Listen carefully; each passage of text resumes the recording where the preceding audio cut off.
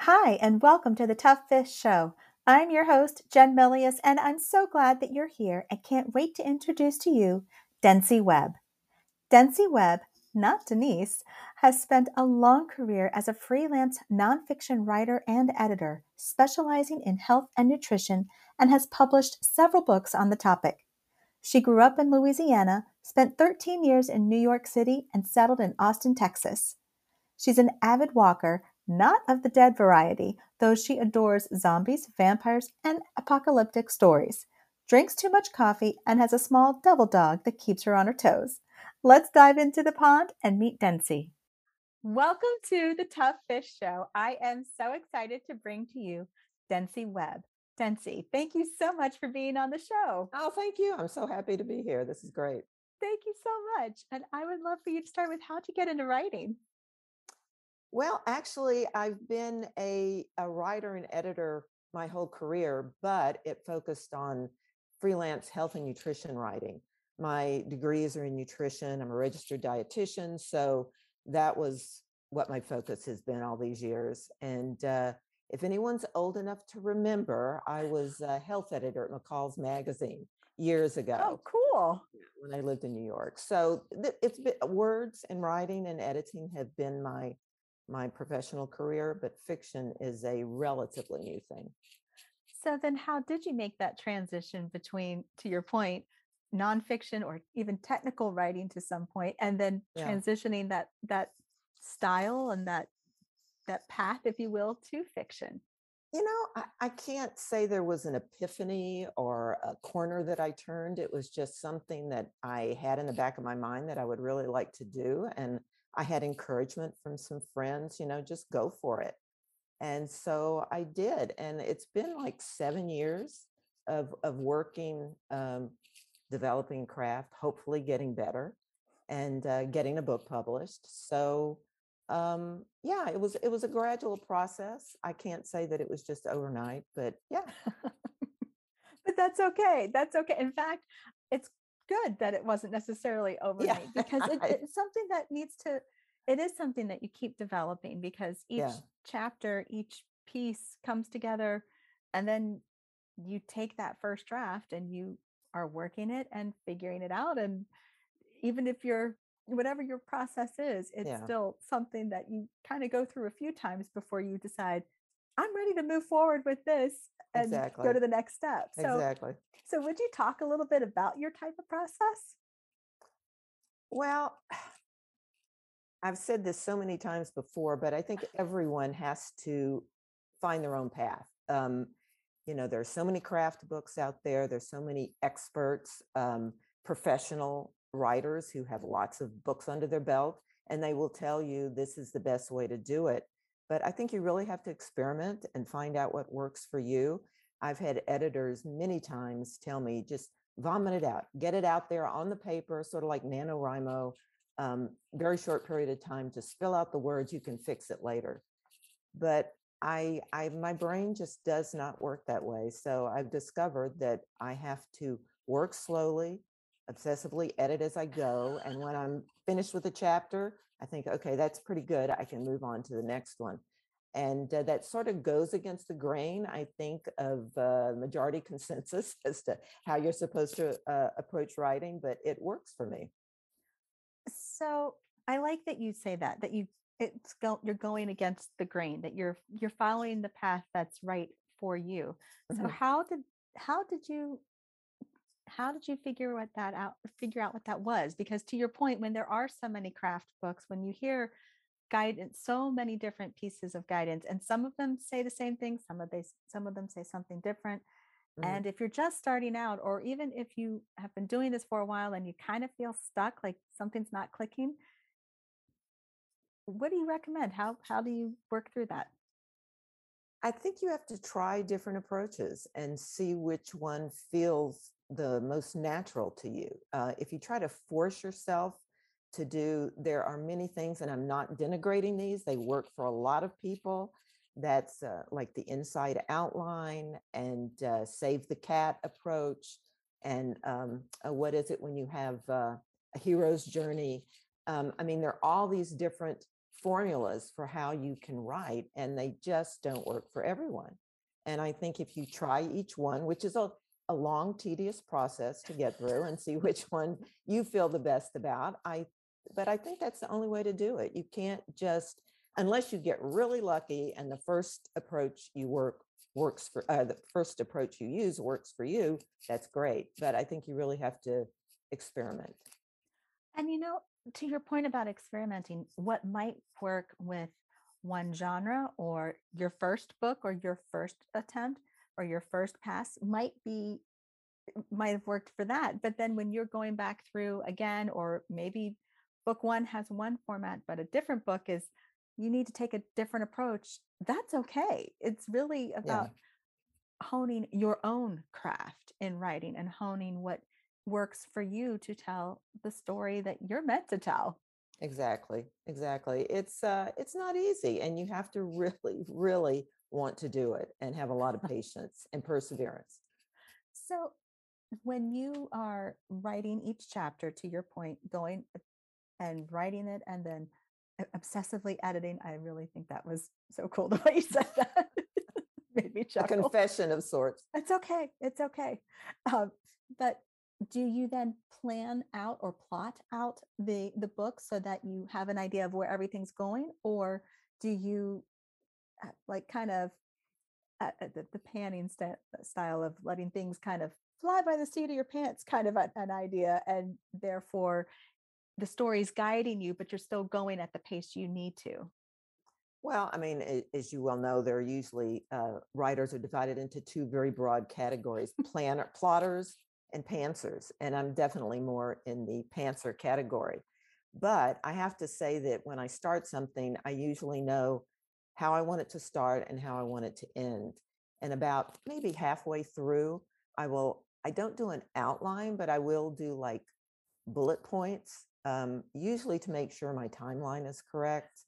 And I haven't, twisted something around. It hadn't happened yet. I thought it had, that sort of thing. But yeah, that's kind of it. I don't do any heavy duty plotting per se. I have done. It's not really an outline. It's more like a summary of what the story might be. And it's not even a synopsis. It's just something for me, just to write it down. I think this will happen, and then maybe this will happen, and that helps. Yeah, that's really very cool. I like that. So, with your book, When Robins Appear, Mhm. would you talk a bit about that? I love the title. I just think I think that's beautiful.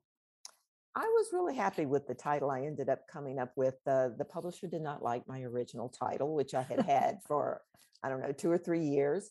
But yeah, I like it a lot. And I really love the cover, which was perfect for the title. Um, I I'm trying to think of how the story started. I guess when I thought of writing the story, it was triggered by a classmate of my daughter who was in high school at the time, was in a terrible skateboard accident. Mm. And I thought I was going to write a story about that and his family. And so, but as what often happens, it evolved, it changed a lot. And there is skateboarding in there. And one of the characters is a skateboarder, a teenage boy.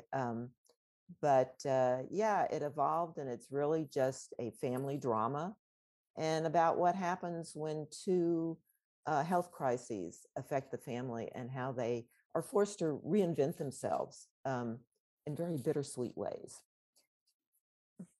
So, when you were working on this, how much research did you feel you needed to do, or how did you gauge your research to, for instance, with the health crisis? Mhm. I mean, yes, you have a background that kind of lends itself to understand nuances as Yeah. well as to also um, to have accuracy, especially. But how did you go about that? Would you talk a bit about the research for that? I talked to a specialist, and he was kind enough to spend time with me on the phone and gave me a lot of information. And of course, I just read. And there's a part of it that, again, I'm not going to give that away, but my nutrition background came into play. And so it was something that I already knew existed. And I just did some, updated research to make sure I was uh, staying true to it.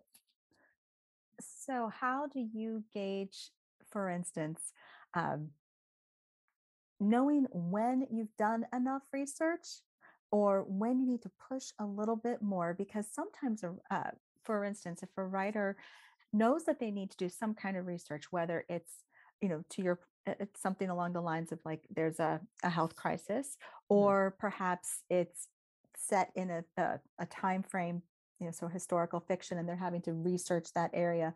But some element of research is happening.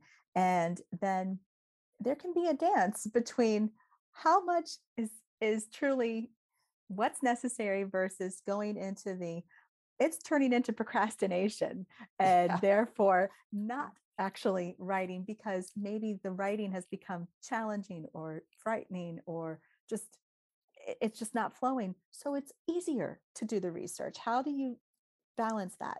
Well, I have to say that for my story, the main research was just about these specific health issues. Um, I had it take place in Austin, Texas, where I live, so I didn't have to research that, and it was modern times. So the only other thing I had to research was skateboarding. And in Austin, there's a park near downtown where they have a concrete park, and there are a lot of skateboarders there.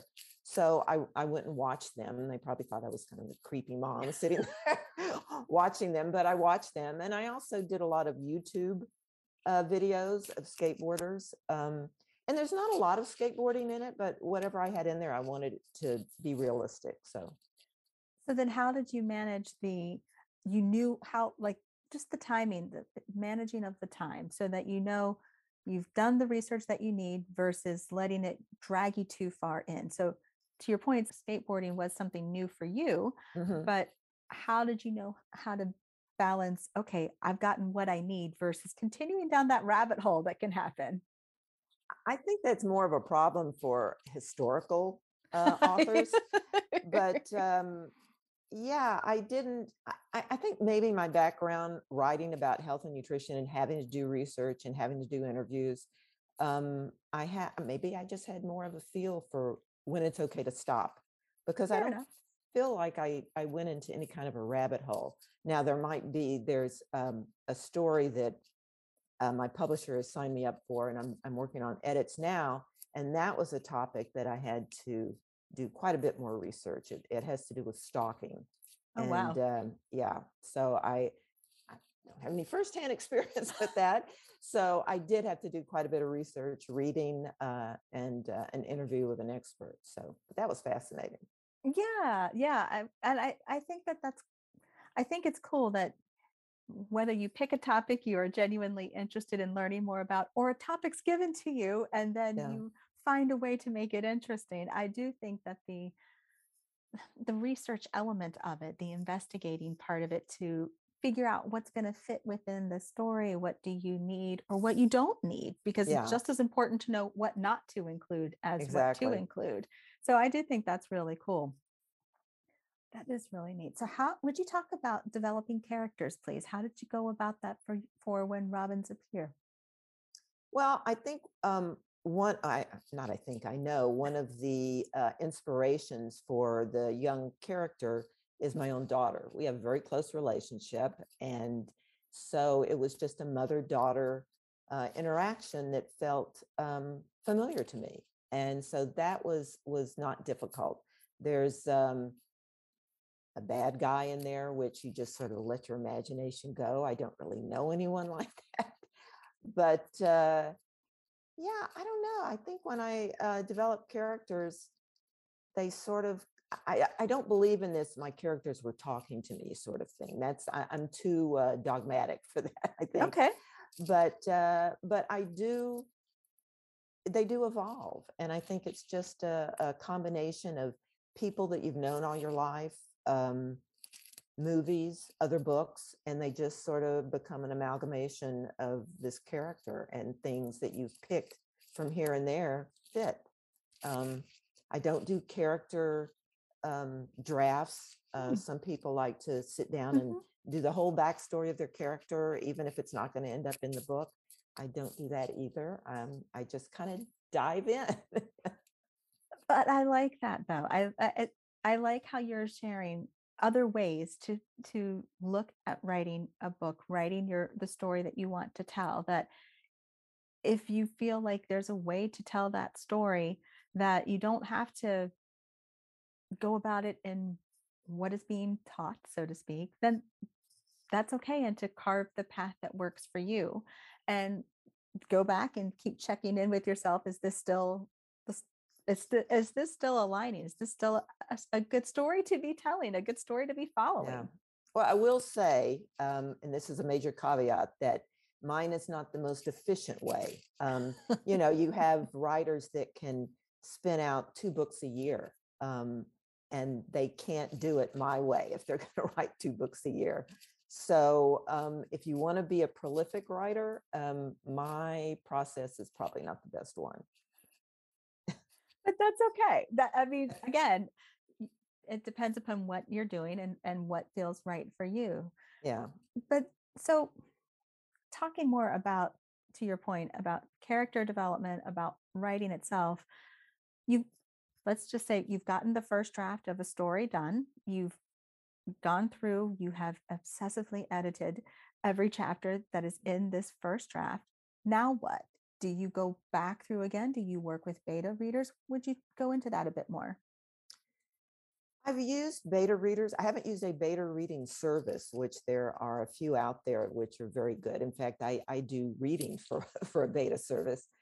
I do use critique partners, and sometimes it's a chapter, a couple of chapters at a time as I'm writing, and then I edit that contributes to my editing process. I've used a developmental editor before. And my publisher has a great editing process. So even once it's done and I've gone through critiquing, they use a content editor, a copy editor, a line editor, and so it really gets polished.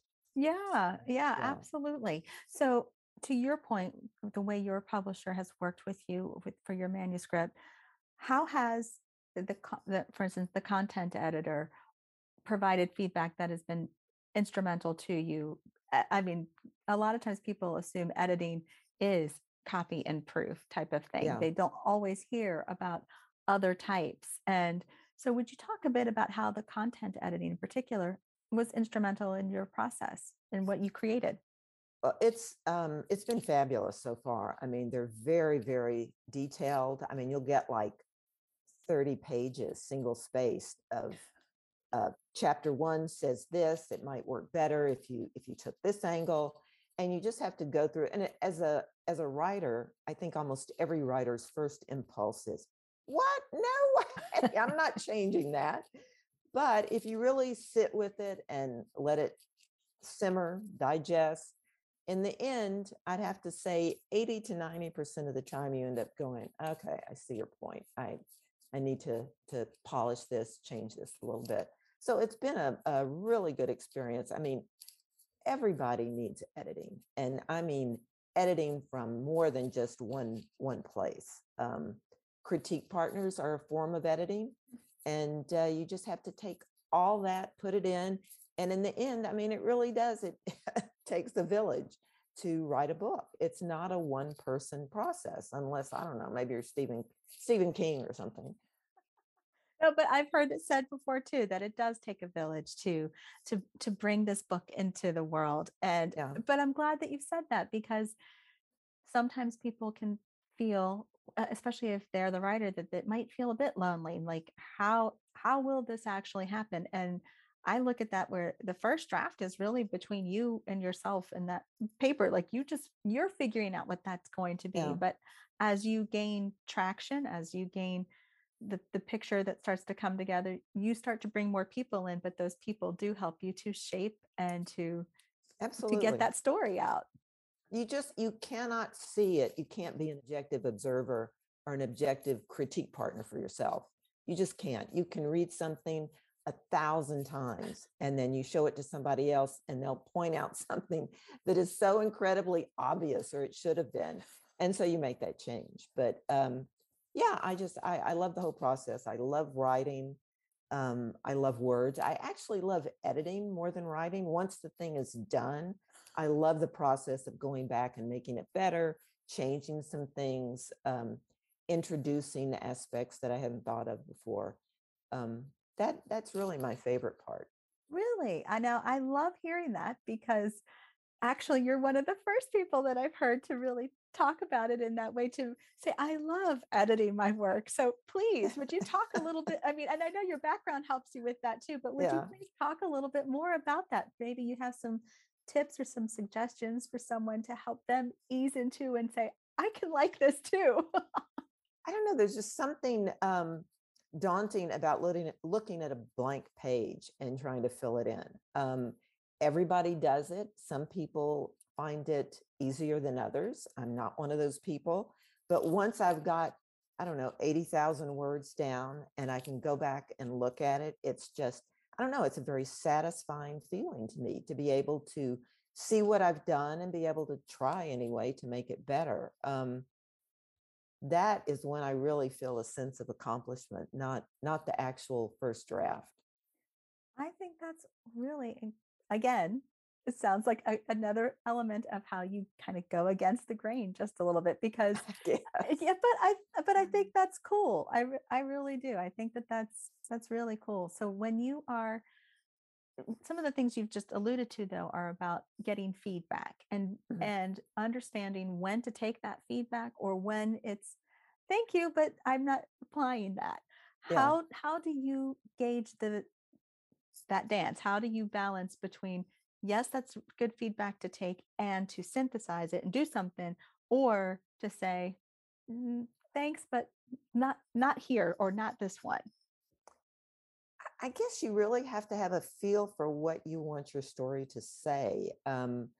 With my content editor, with When Robins Appear, there were a couple of things that I was like, no, that's not really what I want to do. And that she was fine with it. It's like, as long as I had a rational explanation as to why I wanted to keep it that way.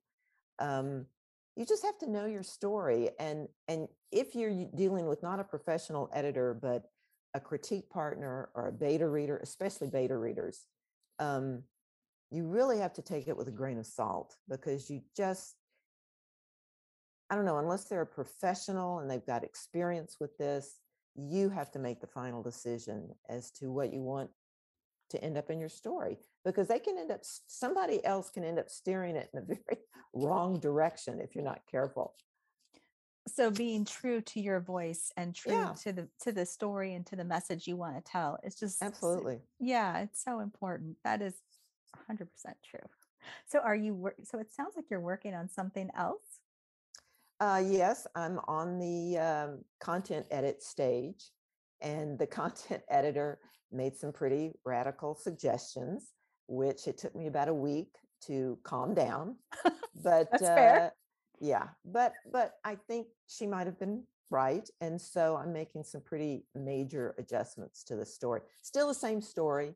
Mhm. I think maybe the tone of voice is a little different, and I actually am switching POV, which is a very tedious process if you've ever done that before.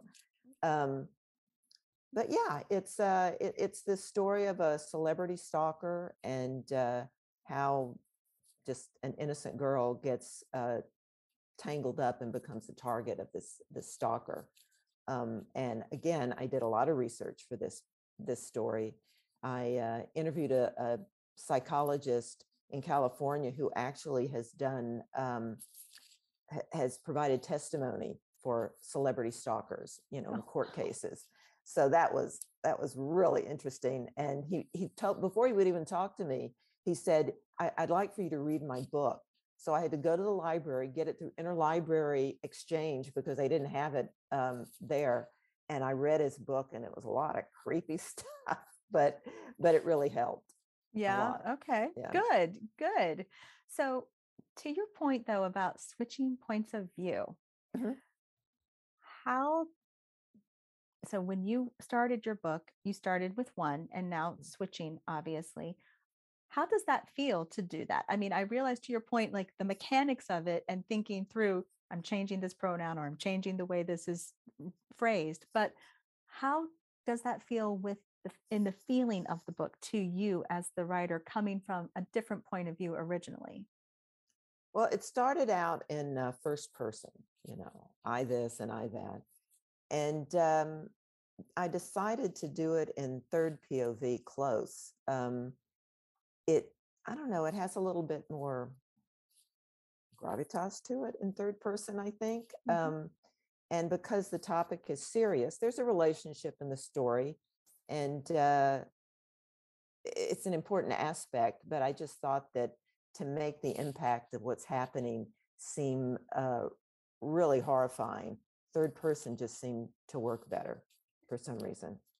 No, but I like the point that you're making in that sometimes first person can give you that creep factor or that feeling that you're right involved with that reader or that character rather. And then sometimes shifting the point of view to third person or even second, however the POV changes, but that Yeah, POV change can help create a different feeling in the book. And that creates a whole new experience for you writing, but also for the reader. exactly.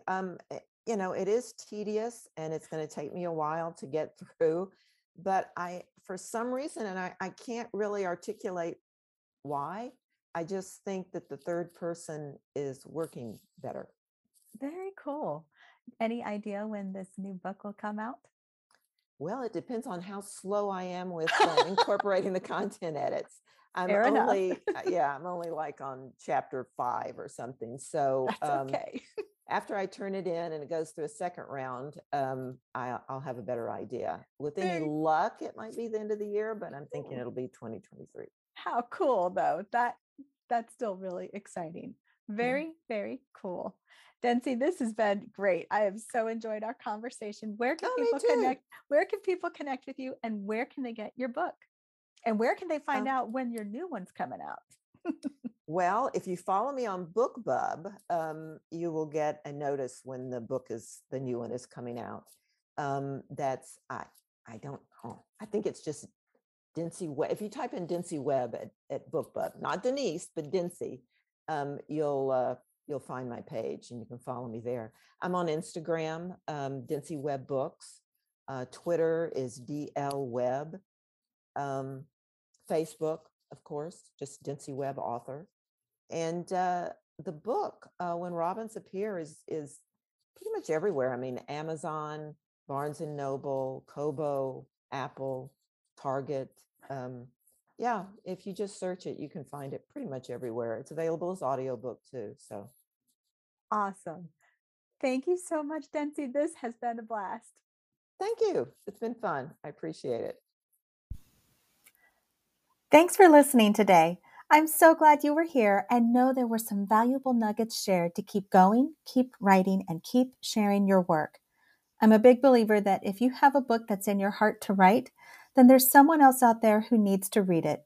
Your story needs to be shared, so you have to write it and get it out into the world. Until next time, keep swimming upstream while going with the flow and get your book into the world.